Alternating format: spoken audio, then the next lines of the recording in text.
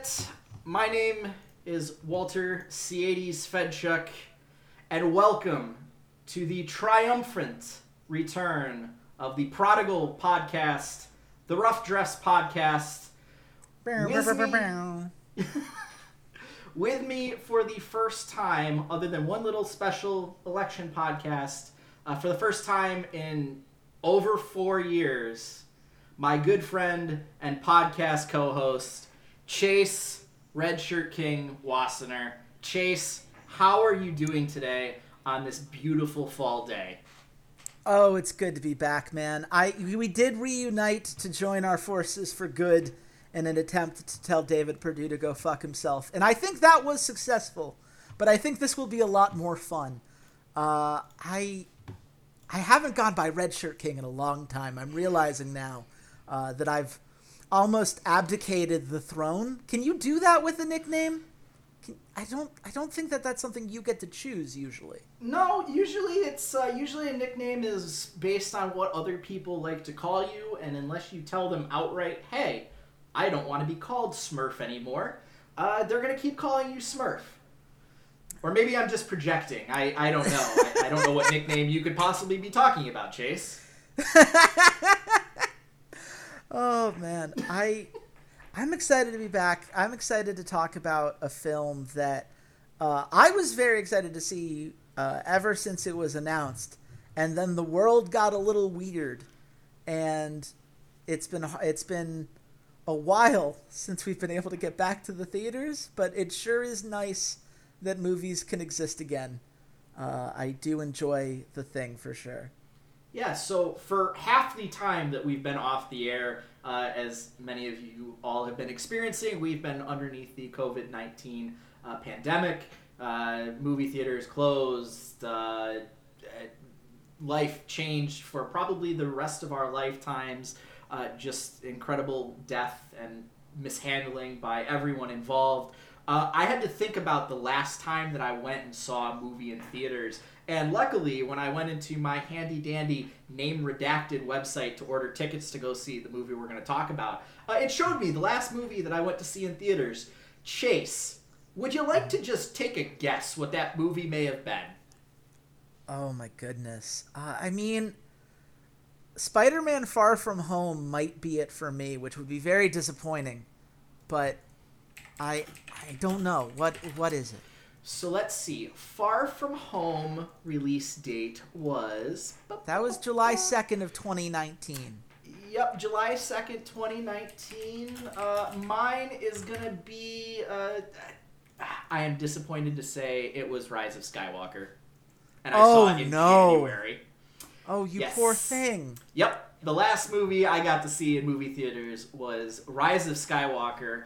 One of the friends that I went with had actually seen it, I want to say like Christmas weekend, and wanted to come just because he wanted to see my reaction and my brother's reaction. Because we went with a group of 6 or 7 people. And let's just say there was a lot of hysterical laughing in the, oh no, what did they do to my boy sense of the word. So I was very happy to go back to the theaters and watch a movie that is remarkably better. Much more entertaining, better written, just across the board. A very enjoyable theater experience. And we will, in case you were unable to read titles of podcasts, it was Shang-Chi and the Legend of the Ten Rings. And boy, oh boy, was this a fun movie. But before we get into the actual discussion of the movie and what we thought, Chase, how did it feel to actually go back to a theater since it was, so long for you? It's weird, man. I'm still at this point when it comes to the pandemic where being out in condensed inside public places it's just got a little bit of anxiety for me. It's better than it was, and certainly I'm fortunate enough to be living in Los Angeles now, where we're doing pretty well, all things considered. But it's kind of surreal. Just to be back and seeing the big screen and being able to take it all in. It's a lot of fun, I'll say that. I think that it's it was very easy before the pandemic to have conversations like, oh man, TVs at home are so good nowadays. Do we really need to be spending the amount of money that movie theater tickets cost just to see it in cinema? And my answer now is yes, I do, actually. It's real cool to go somewhere to watch the thing, and the screen's even bigger, and the sound is probably better than what I've got. And it's just going out and doing something. I found I have an appreciation for the experience that perhaps the last time we were talking about films I had taken for granted.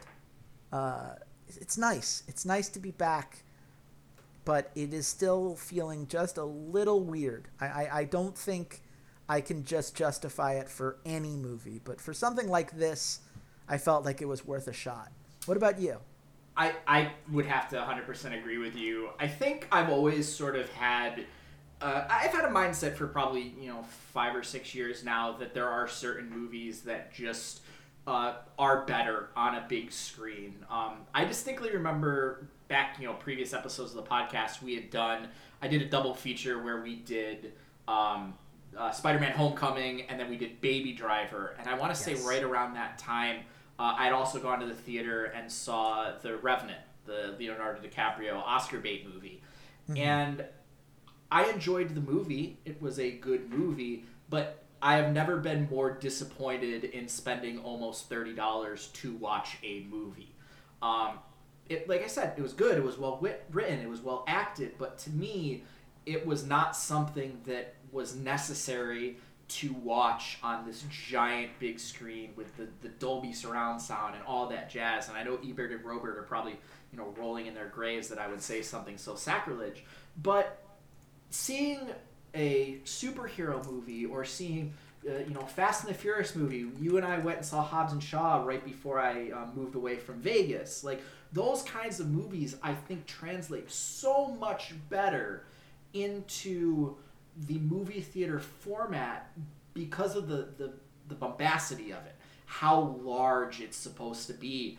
And those junk food type movies, you almost have to see them in the theater to really understand everything that the director is trying to fit in there. All the explosions, all the sound. It helps the nuance of like the quieter scenes sticks out a lot more when you're not just being blasted in your eardrums by the bass and the sound.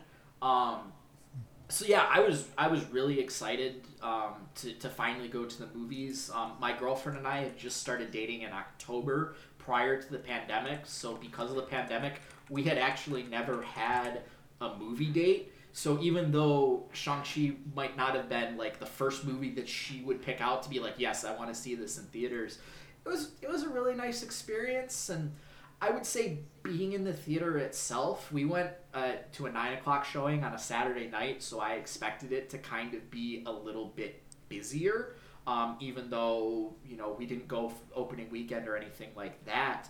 I was like pleasantly surprised in that there actually were not a lot of people in our theater, so I didn't at any point feel like unsafe, that there was a huge mass of people. I mean, in fact, like a couple days after that, I went to a Foo Fighters concert that was an outdoor venue where I felt a lot less comfortable at, just because of how packed everyone was.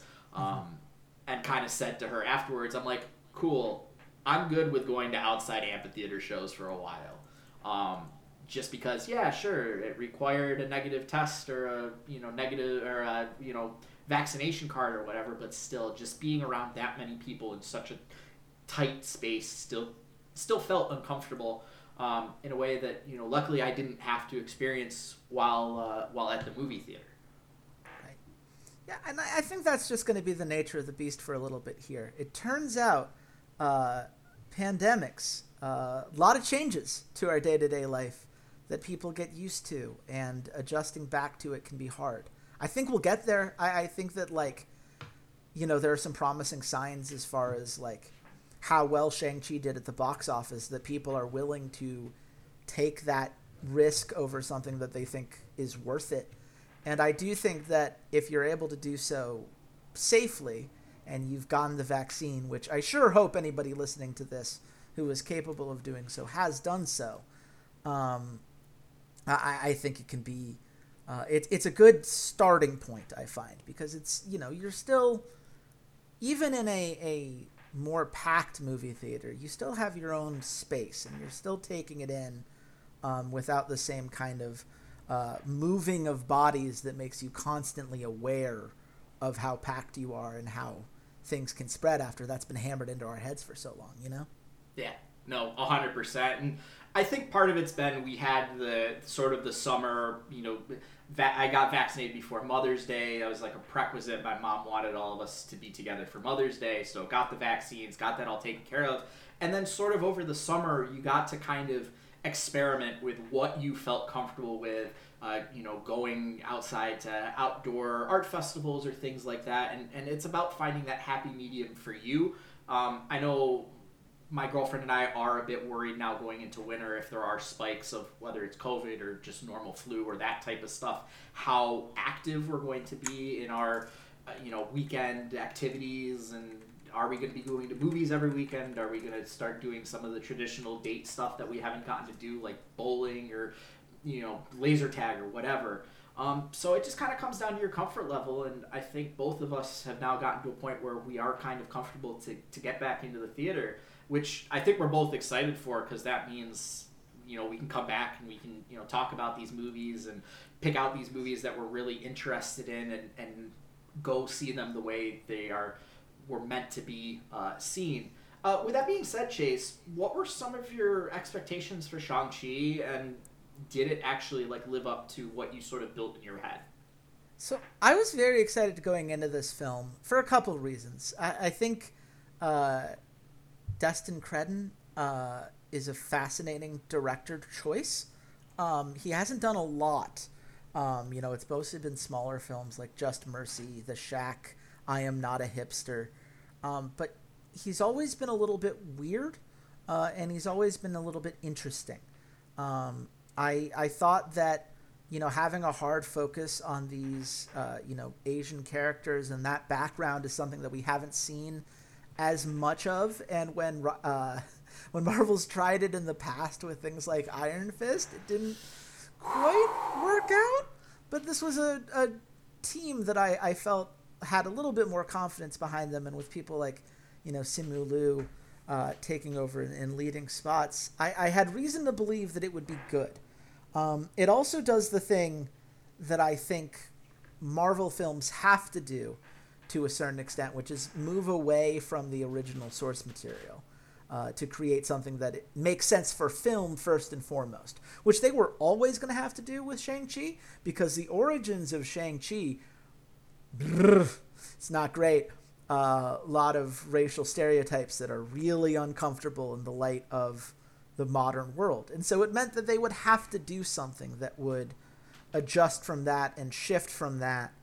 And so what they did, I think, was really fun. I think it stuck to some of the more mystical elements that the Shang-Chi character has always had, but did so in a way that, felt much more kind of in line with what we've seen from, more traditional Chinese films in the past, and did so in a way that felt respectful rather than just, the thing but a Marvel spin, which I think would have been an easy trap to run into.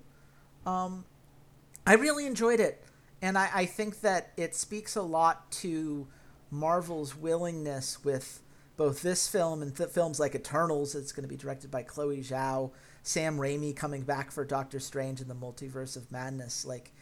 We're getting more interesting directors taking a shot at some of these characters that otherwise haven't gotten a lot of screen time before. And I think that in general just creates for more interesting films. So I'm glad to see it. So I'm very glad that you brought up the mysticism aspect of things, because I very much enjoyed the Marvel Netflix series, all of them. I enjoyed them. I won't say I liked all of them, because Iron Fist and Defenders were kind of a mess, and even season 2 of Daredevil, when they weren't focusing on the Punisher aspect of things, when they were focusing on the mysticism Elektra story arc, I thought was very hit and miss across the board. So going into Shang-Chi, I know like nothing about the background of the character. I have just gone into like this or like Captain Marvel and some of the other superhero movies. Not being a huge comic guy is like, I want to see this story. I don't know the background. Teach me about this character. And the way that they handled mysticism in Shang-Chi was way better than anything they did in the Netflix series. It wasn't anything convoluted. It was very, very straightforward of like, hey, there's this mystical artifact that the dad has, and he got it, and he was a dictator and a warlord and all these things, and the powers were semi-straightforward of what he could do with it. And he trained up this military, an army of like ninja style warriors, and it was all very straightforward plot points that as someone who doesn't know the character, I could get behind and be like, all right, cool. We do martial arts. We've got some some like telekinetic energy coming out of these things. You could throw the rings. It was all very straightforward. And then, spoiler alert, I guess I should have said at the beginning, we are going to talk some spoiler stuff, so if you haven't seen the movie and want to, maybe pause here, go see it. We'll wait do it. It's good. We'll wait for like 3.5, 4 hours for you to go to a movie theater, watch it. You can hit pause. We aren't going to be mad at you for doing that. Perfect. Now that you've seen seen it in theaters, wonderful. We can get to the spoiler topics. The way they describe like the Zhu Wenwu and his journey of trying to rescue his beloved is very straightforward. It's behind a door. This door is hidden in a secret plane guarded by a magic maze. You can't screw that up. That's so simple. And done in such a straightforward, nuanced way that I can't get confused. I can't lose it. I don't have to worry about like, okay, so they have to have a jar and they put the body in the jar, but then they have to do some other stuff to the jar and then they come back, but when they come back, they don't have their memories. And oh God, the Netflix mysticism stuff just drives me crazy. So as a viewer, I really was happy that was such a straightforward plot point that they could tell us. And like, hey, how do you defeat the demons? Oh, you gotta use these dragon scale weapons. Like, I can't get lost there. That's so simple. It is funny, because, the mysticism angle is one that... It's the whole reason that the film is not allowed to be viewed in China right now. It is still not released over there because... Chinese critics pointed out the origins of the character were pretty darn racist, and the mystical elements were things that really concerned a lot of like native Chinese regulators. I think that ultimately Marvel did the thing that is both profitable and the right thing to do, which is they created a character that removed all of those issues entirely. The Fu Manchu character that used to be Shang-Chi's dad is gone, and what we got with Zhu Wenwu is a much more fully fleshed out, much more tragic character, and one that's more easily to get behind as a driving force throughout this film. I think that the key here, and it's the same thing done, I think, a little bit better than even it was done in Doctor Strange.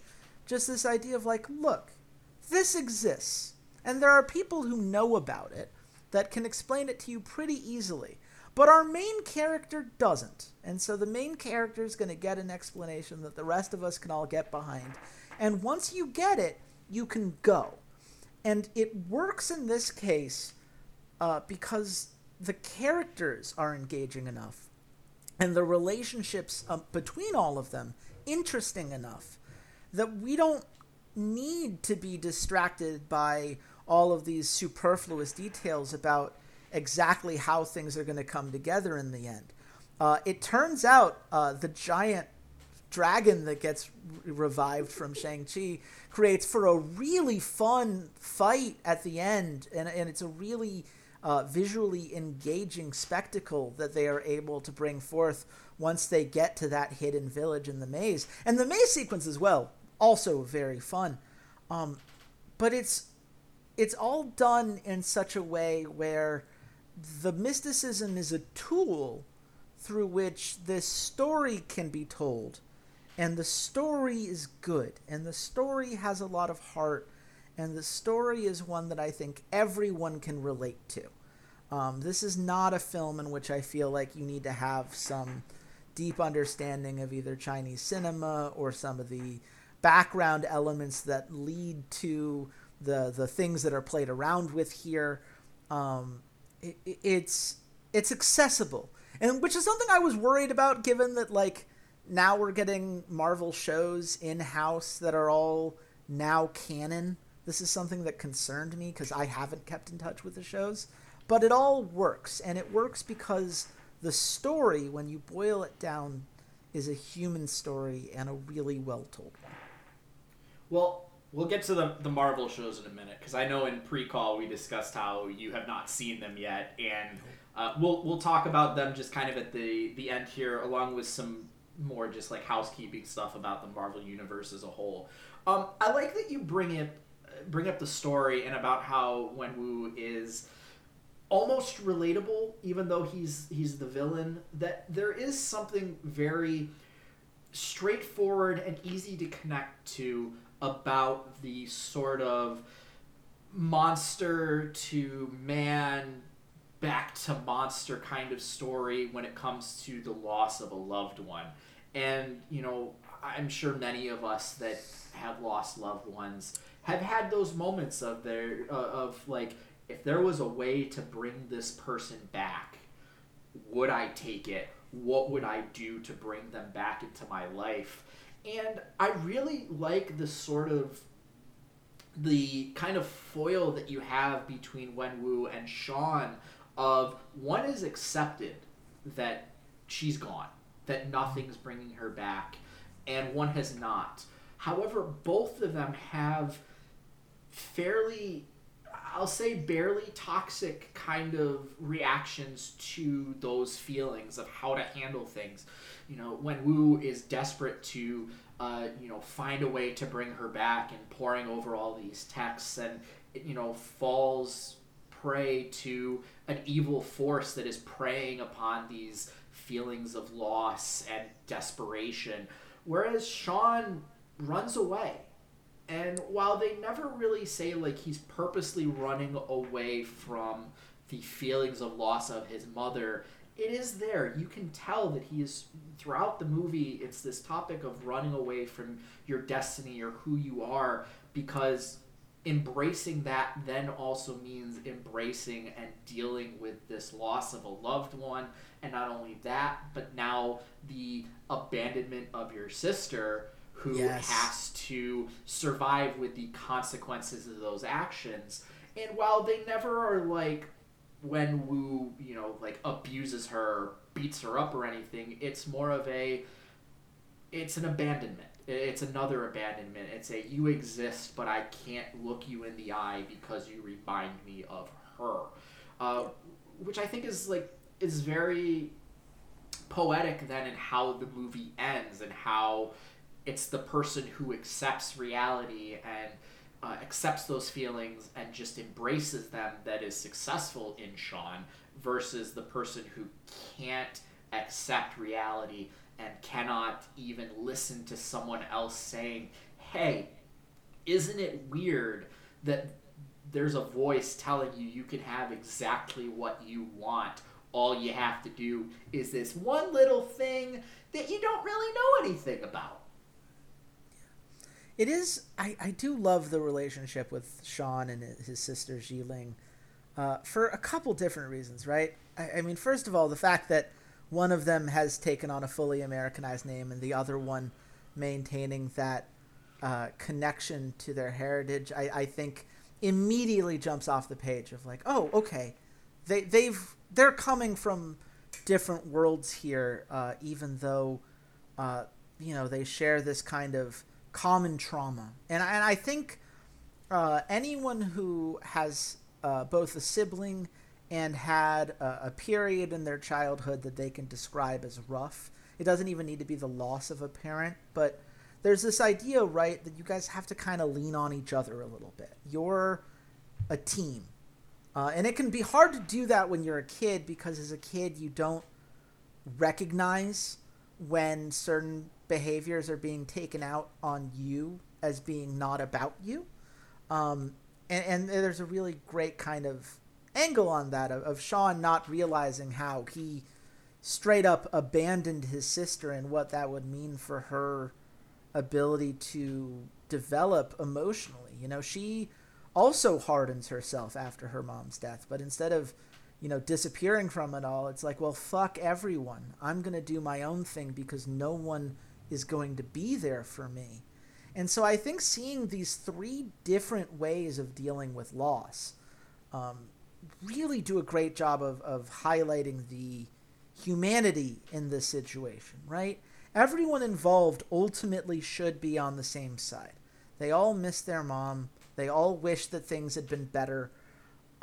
The dad is so blinded by his past that he forces both of his children into roles that they don't want and aren't comfortable with.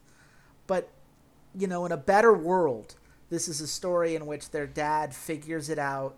They all come back together, and they're able to come together for one last big mission to, you know, do right by their mom. And it's a tragedy, despite everything about Wen-Wu's past. And we know that before he met this woman, who he was and how he treated others. And so even with that, we can find this path forward that we just know as an audience is impossible because it requires letting go of something that this character can't let go. And seeing Sean and Jiling both kind of come into their own to grow past that, and how they're able to have that mirror their growth and power level as well. It's all really tightly done.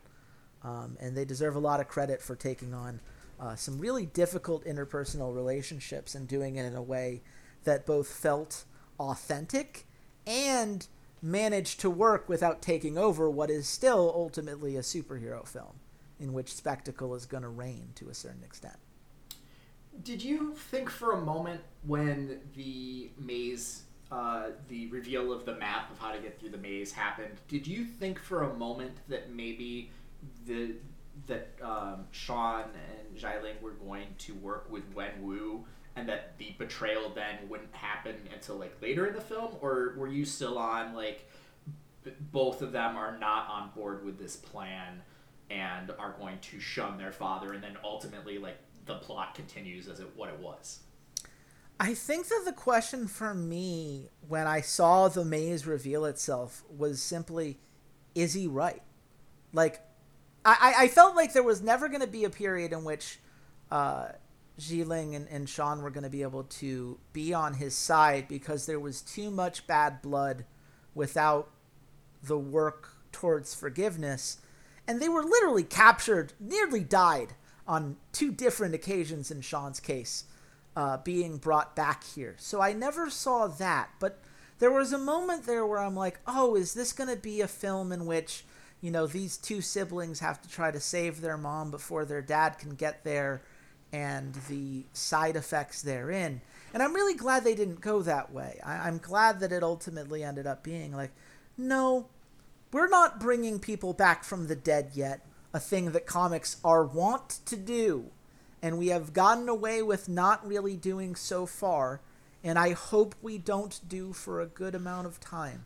Well, honestly, I think that death is important in terms of storytelling and what it does for characters.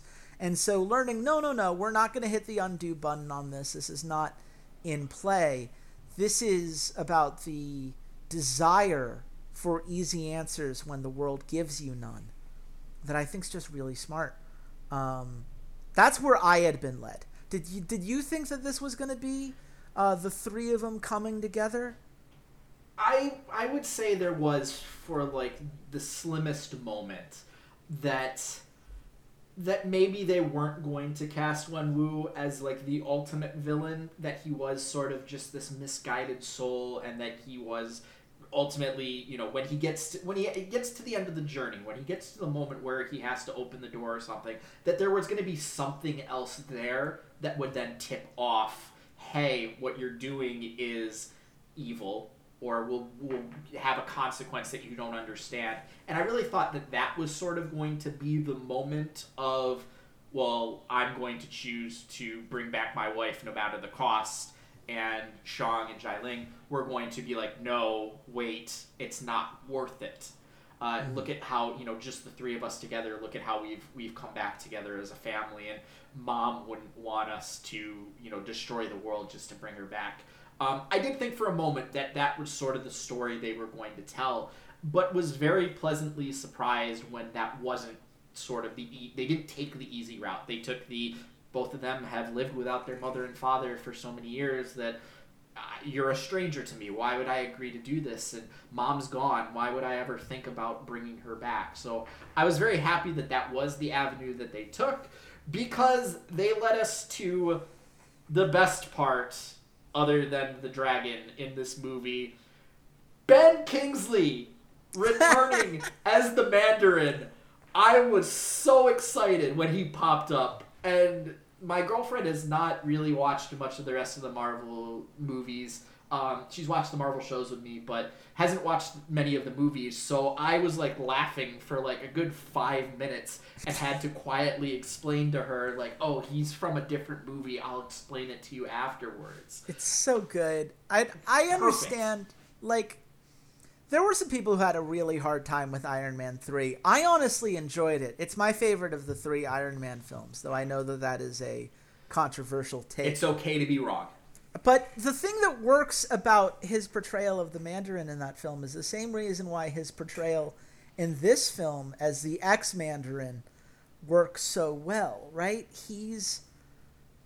It's such a fun foil to have someone who is clearly putting on an act and who is very clearly in way over their heads, accidentally stumbling into something bigger than themselves, but on the other side of it, right? And I think that it's kind of fun to have him come back here, having, you know, sobered up, theoretically, though he has gone a little bit crazy. But he clearly has taken some time and thought about what he did. And I think that this was the best way that the film could handle it, right? Given that there was always going to be a certain percentage of fans who felt like the Mandarin from Iron Man 3 was not really the Mandarin, allowing Wen Wu to be the original Mandarin and have him kind of be equally frustrated that there was some pretender out there, and have that connection come in and bring out, in my opinion, the best of that Kingsley character, I thought was a really smart move. I think it's a great way to keep fans, to maintain continuity while giving fans who weren't all in on the first issue, the kind of that first creative decision, the ability to continue to engage with it well. And he was really fun in this. I think that, you know, having him as a side character for some of these future adventures is very smart, because Ben Kingsley is a fun actor that meshes with the Marvel style of humor. And I would be very happy with him continuing to be a thing in other films. I absolutely agree. I joke, Iron Man 3, it's not a terrible movie. I personally love Iron Man 2 more, just because I am a huge fan of, oh my god, I'm forgetting his name. Mickey Rourke. Okay. I'm a big Mickey Rourke fan, so even though his character is pretty mediocre, I like watching him. I like watching the presence he has on the screen, and I just kind of like the father-son story that they tell in Iron Man 2. But this is not an Iron Man 2 podcast. So the Trevor Slattery character, I do like how they tie up that loose end of making fun. He's not really the Mandarin. The real Mandarin finally catches up to him and is like threatening to kill him, but keeps him on as like this court jester that, you know, entertains him and so on and so forth. But I think the more important part that Kingsley has to play in this movie is that he takes the comedy torch from Simu Liu and from Awkwafina to allow them to then have the character growth necessary to get us to the end of the movie and to where I assume Marvel wants them to be as not comedy characters, but actual, like, he can be a hero and she can be a hero sidekick and not just crack jokes in a way that I am hopeful that Marvel is planning to do with the Mary Jane and Ned characters in the Spider-Man movies, but we'll see. Yeah, I will say, if I was going to give this movie some criticism, I do think that Katie became a really good archer very quickly. Archery is not a skill that one just learns overnight, and it would have been more interesting to me either working it into her backstory or having her find a different way to help, right? Showing that there's more than just combat when it comes to helping out in this spot. And instead, she feels a little bit of a deus ex machina point in the kind of final battle scene. I think they could have done a little bit better with her on that, but at the same time, I understand that the arc is that, well, she has to be there, she has to help, and this is the way that people can kind of easily teach her how to help in the that's kind of hidden society that we come to get to know for that last third of the film. I will say, though, you said the best part of the film. I would argue that the best single scene of the film might be that train fight at the very beginning where the bus gets cut in fucking half. It is such a fun spectacle. It felt very tight. Obviously, the uncovering of his powers, we hadn't seen him like fight anything before that moment. But it's just, to me, when I think of like Chinese martial arts films, that's the kind of scene that I think about. That we've got tight corridors, multiple enemies. How many different ways can we have these people, bounce off of each other to create something that is engaging and a spectacle?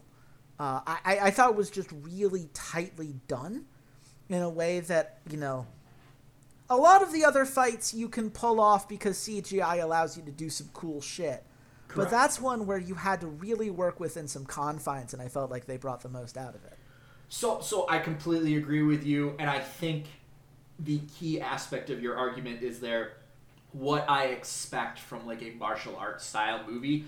I absolutely expect that train scene to happen at some point during the movie, and the fact they choose so early on to then transition into like, hey, this guy actually knows how to fight, isn't just like isn't just a valet, and now we're going to transition him into his great journey while doing it in front of Katie, who then ends up being, I think, kind of important to the character growth in the scene later, towards the end of the movie where they're sitting around the pond and Sean is just like, I've got to kill him. Like, I just have to kill him. That's the only way to stop him. And I think is an important conversation. I think that's why the Kingsley Trevor Slattery reveal sticks out to me so much is I didn't expect that scene to happen in the movie at all.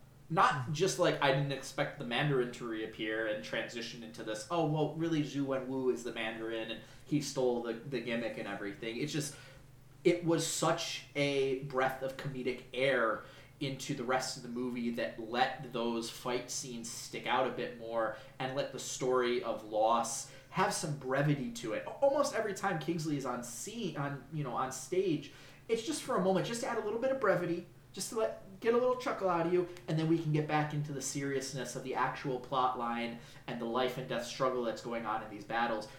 Don't get me wrong, that fight scene with Florian Munzo, which I first was like, is that the Victor Crumb actor? And then upon doing research, nope, he's from Creed 2.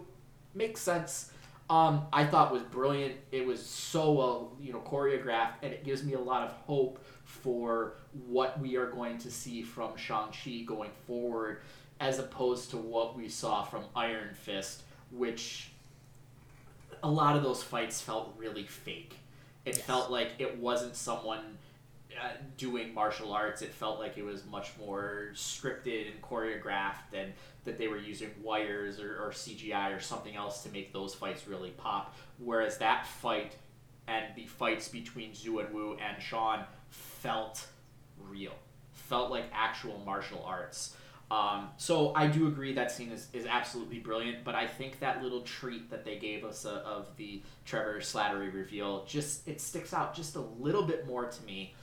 But then I think we're both wrong on what scene is the best, because Chase, you mentioned a giant dragon earlier. There is a giant dragon. That does happen. We got a goddamn kaiju battle in the middle of this thing. That was awesome. I had a lot of fun with it. I understand there's going to be a certain percentage of people who go into this with like that strong identity of what a, martial arts type film should look like. That's going to look at the kaiju battle and be like, well, Marvel threw their CGI fest in here, and that's not where I was going for. But if you're here for a Marvel film that happens to have those elements, I got to tell you, giant monster fights are real fun. It's really well done. I thought the monster design for both the dragon and the... what do they even call the evil force there? The Dweller, I think, is the name? The Sounds Dweller in right. Darkness. It doesn't matter. It's a great example of a thing where, like, all you need to know is there's a giant enemy monster hanging out behind a gate that you definitely shouldn't let open, but absolutely is going to, because that's how movies work. And that thing gets to fight a giant badass dragon that our main characters get to assist and help empower. And that's dope. It's fun. It's a really fun scene. There's a little bit of a, like... It's interesting how it comes together, because I don't think the dragon is even mentioned until the last third of the film.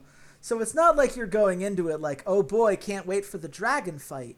Mm-hmm. But once you know that it's happening, what they give us, I think, is as close to the best version of that as we're going to get. Yeah, I'll defend the lack of bringing up the dragon earlier on, because we don't even really find out about what's behind this door until, again, the last third of the movie, when they get to Tao. I'm trying to remember. I have it written in my notes here. Tao Lo. Yes. And that's really where we get all the exposition that makes all of the mysticism kind of make sense. Is the description that they're given by their aunt. So I'll hold off judgment on being like, you didn't mention a dragon at the beginning of the movie. I'm never going to be angry about a dragon battling evil monster fight at all. I love the Dragonheart movies. I know they're terrible, but it's a dragon. Come on. As we kind of transition here, I do want to talk about the Marvel TV series and kind of Marvel Phase 4 as a whole, because I don't care what the executives say. I think from the movie standpoint, this is sort of the start from the movie standpoint of the next phase of what Marvel wants to do, going into Eternals, going into the Spider-Man movie, going forward. How do you, as an origin story, where would you place this? If we're just talking about the movies, let's take out Daredevil, Jessica Jones, Agent Carter, let's take out all that stuff. As an origin story for the movies, where do you kind of rate it? I mean, I think the only origin stories that touch it are Black Panther, Guardians of the Galaxy, and Iron Man. I would put it in that A tier of debuts for the character. Because I think the thing that's really smart about this and that I really appreciate it is you don't need to know anything about the Marvel films for this movie to be good.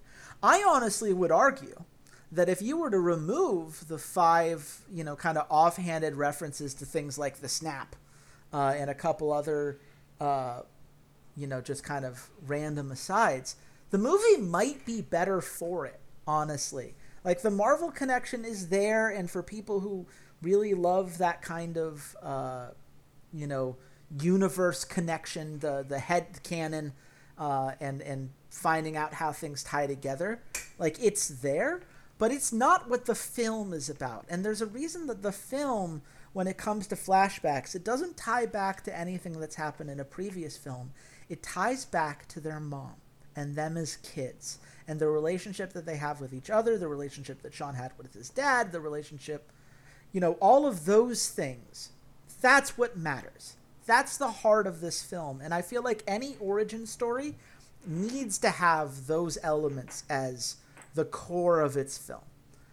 So I think it did that very well. I am a little worried, as someone who doesn't watch a lot of television, that the longer this goes on, the more I'm going to feel like I have to watch the television shows, or at least read the Wikipedia pages, in order to get everything. I hope that that's not the case. I hope that they recognize that even the most popular television show does not get the same audience that movies do. And as a result, the movies have to stand with TV shows filling in gaps where it is fun and easy to do so, rather than as a tool through which this kind of storytelling can happen.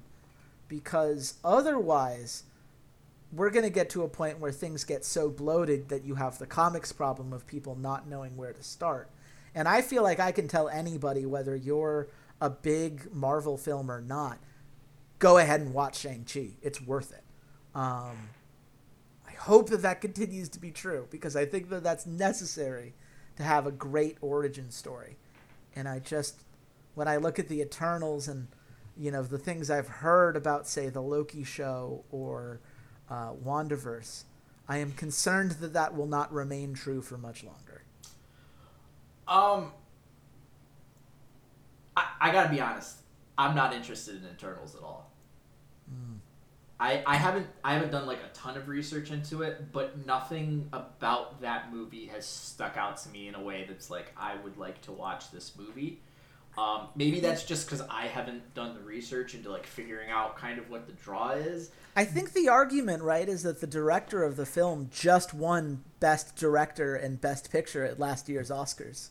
That's where my selling pitch would start. This is one of the most talented directors in cinema right now, and she decided to do a Marvel film.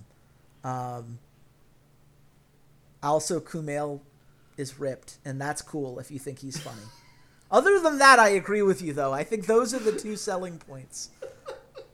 And how far either of those take you, I think, only goes so far. I mean, the talent is there.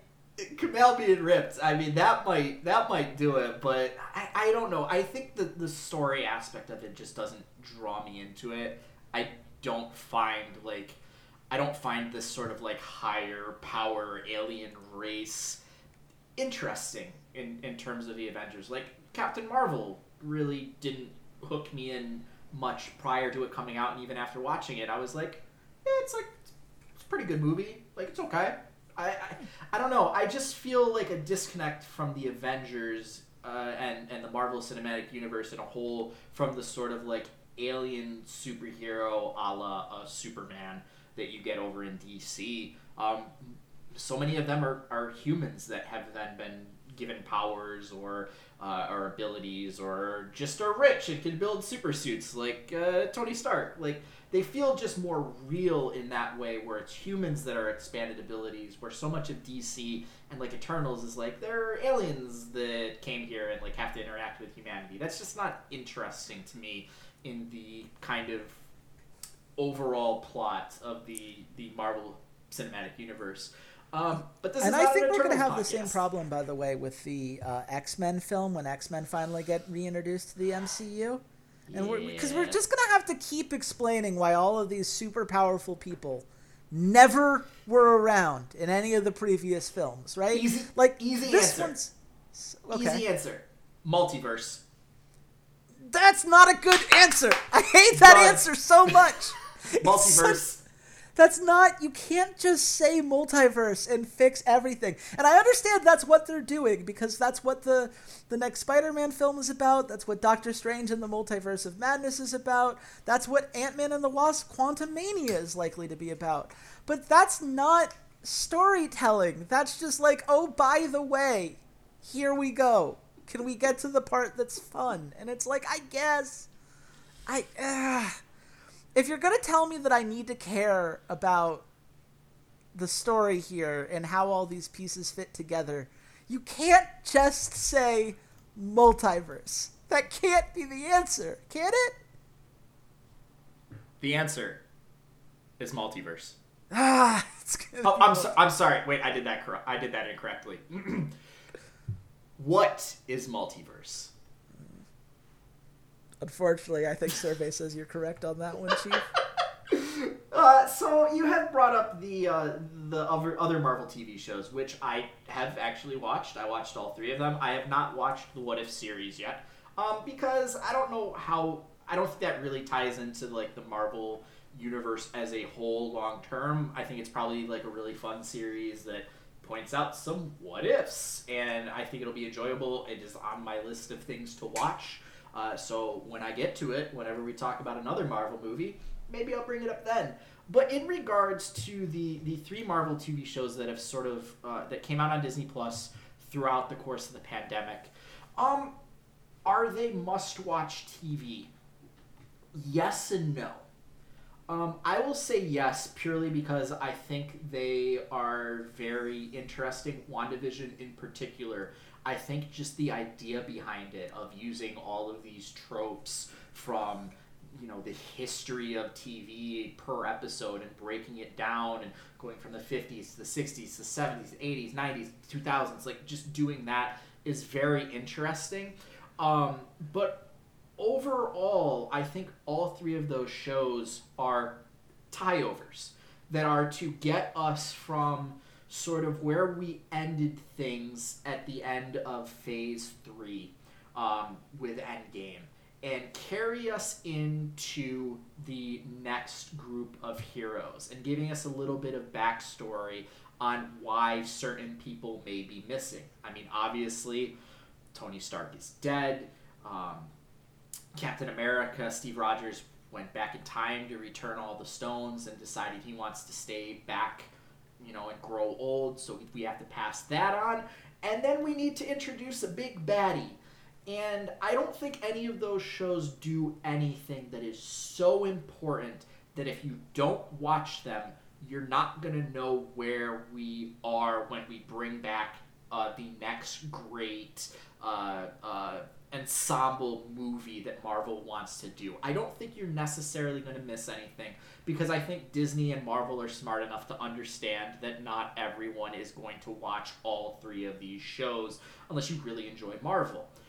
That being said, you are going to miss some little plot points here and there that, you know, maybe it's, you know, like someone like me where I know in past movies I've missed some Easter eggs that they've put in just because I'm not a comic book guy and I don't know all the lore of these characters, which is Was fine. there anything in this one? Out of curiosity?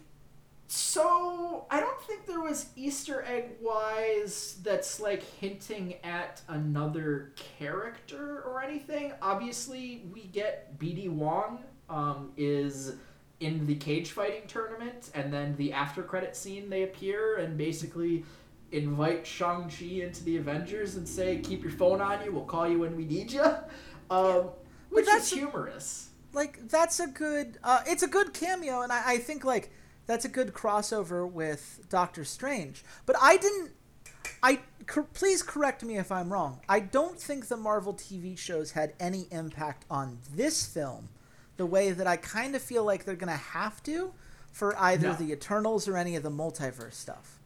So they definitely did not have any impact directly on this movie. They didn't, like, hint at anything in it.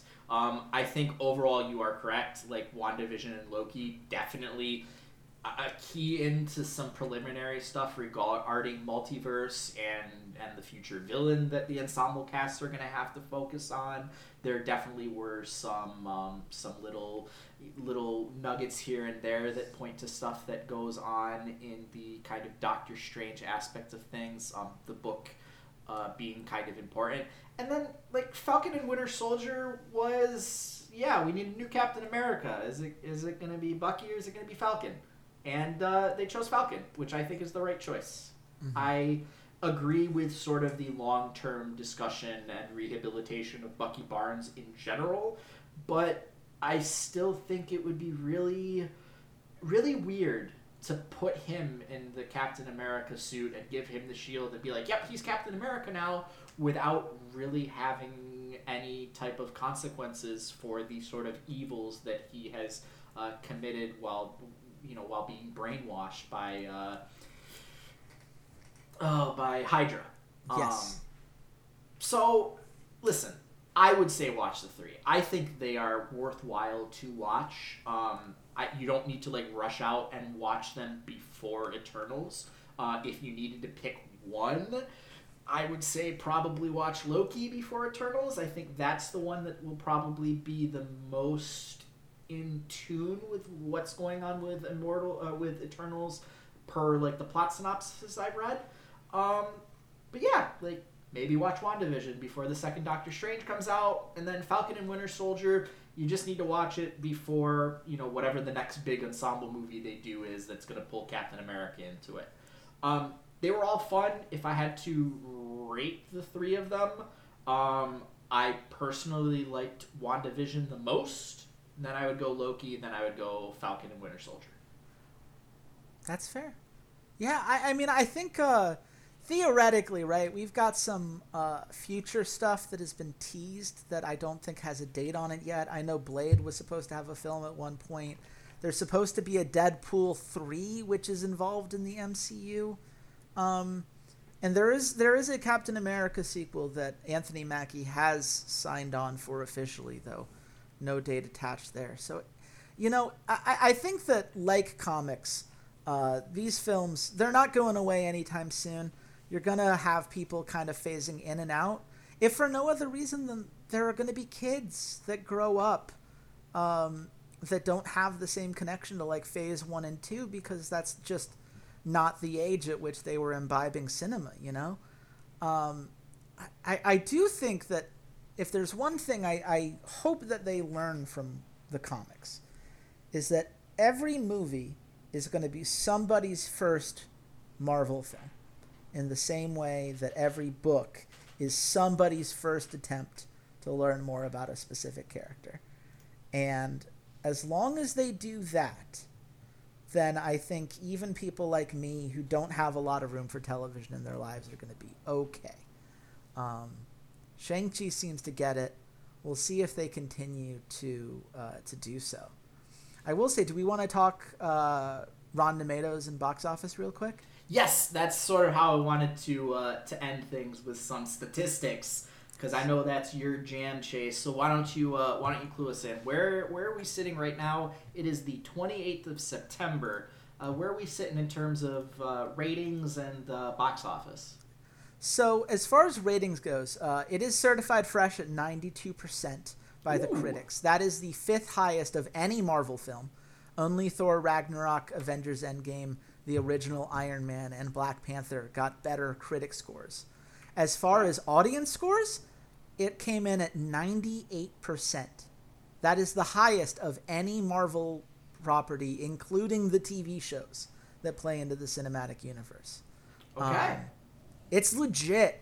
It's good. And I give a lot of credit to, the work that, Destin Daniel Cretton and a lot of these screenwriters did to create something that people could all get behind, that managed to be very authentic to the world that it was trying to capture while being incredibly accessible. As far as box office goes, it debuted with $75 million when it came to opening weekend. That is, given where COVID is at, I think pretty impressive. It wasn't quite as good as Black Widow's opening weekend, but it did smash records for Labor Day weekend, which is typically seen as a kind of dead zone for a lot of cinemas, where you kind of put out the kind of equivalent of shovelware, so to speak. So it set a lot of records with that, and it has already, just a few weeks later, out-earned Black Widow with $196 million at the box office. It will climb a little bit more than that. I don't expect it to go too much farther, just because we still live in a world in which COVID is a thing that happens, and there's such a wide variety of responses and vaccination rates across the world. I think there's always going to be a little bit of a gap. But, I mean, I think to put it in some terms that are easier to quantify for the long run, this movie did so well that Disney agreed for all of the Marvel films moving forward to get some exclusive time in theater rather than doing the joint release with their streaming product the way that they did with Black Widow and Shang-Chi. They're like, no, this is successful enough. We're making enough money just doing it the old-fashioned way, even with all of the difficulties that movies as a whole are having. I think that says a lot.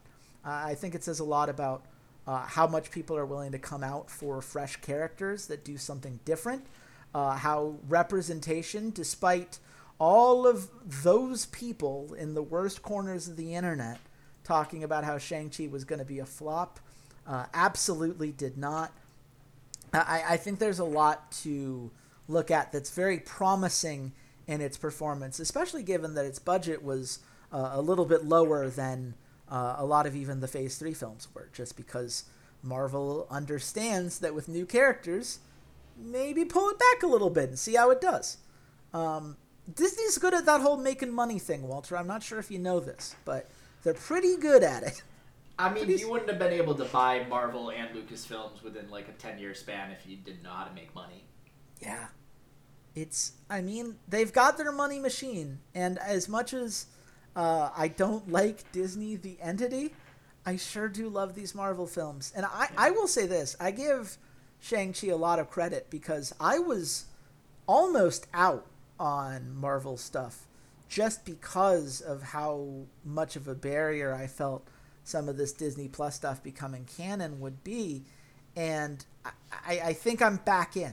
I'm very excited now for Eternals, actually. And I'm excited to go back and watch Black Widow now that it's out on DVD, which we may go back and talk about, right? I think. Well, thanks for spoiling the next episode there, Chase. I had this whole long monologue where I was gonna just like tease, like, I had nothing to tease it. I was legitimately just gonna say, we're gonna see you in 2 weeks when we talk about Black Widow, and I'll save my Black Widow thoughts for that, because like I think there's a reason. At least there's a reason for me why I didn't go see it in theaters, or I didn't want to pay the $25 to see it, premiere on Disney Plus, so on and so forth. But Chase, I think to end the podcast here, right before we get into the nitty gritty where you can find us stuff, what do you think? Like 9.5 rings out of 10? I would say. Yeah, I think this is a 9 out of 10 film for me. It's not to say that it's perfect, because very few things are. But within what it's trying to do, I think it did everything I wanted it to, and a little bit more. I really enjoyed it. Like I said, I put this in the top percentile of Marvel origin movies. And I'm very excited for Shang-Chi 2. I want to see this crew come back. I cannot wait. We didn't talk about the post-credit scene. I understand there are people who criticize the number of secret shadow organizations that the Marvel Cinematic Universe now has, and they're not wrong, but I sure do want to see Xi-Ling's version, because that was a very fun moment in the post-credit scene of like, of course she's not going away. Of course she's not just going to go back to what she used to do. I want to see her as a Kingpin type and see how that continues to play out in some really interesting family dynamics for Sean. So I'm in. I liked it, and I can't wait to see more from this character. Absolutely. I'm very excited to see how they tie Shang-Chi sort of into the larger cinematic universe. I can't wait for like him to get to joke around with Peter Parker and just like be himself, and then everybody's like, all right, like what do you do? and he like pulls out these rings, and they're like, you wear jewelry, and then he kicks some ass. So I'm very excited to see where they go forward with the property and kind of tie everything else together. This was kind of my first interaction with Awkwafina as an actor, so I really enjoyed what she did. I'm kind of tempted to go back and watch some of her stand-up stuff and just see what else she's been in, just to get a little bit more of a taste. But with that being said, yes, we should see you guys in like 2 weeks. I think we kind of, if we're going to keep doing this, we're going to keep doing it, every 2 weeks. I know we have Black Widow picked out for the next episode, and I'm pretty sure we have agreed on what the third episode is going to be, although some recent comments may have changed what that decision is going to be. Chase. Oh boy. I'm not up to date on who did what, so that's good. What could go wrong? I foresee no negative consequences. But Chase, where can the good folks at home find you? You can find me at Chase Wassenar on Twitter. Please tell me why my opinions are dumb and stupid, or better, if you would like to tell me if there are any cameo things that we missed, any questions you'd like us to answer on the next pod. I genuinely enjoy shooting the shit with people on films like this, so you can find me there. Absolutely. You guys can find me at C80s_LOL. Again, I talk about a large variety of stuff on there, be it movies, be it esports, be it wrestling, be it politics, although maybe we'll stay away from the politics for now. And I think the Rough Drafts Pod Twitter is going to get back in use, at least to post this stuff.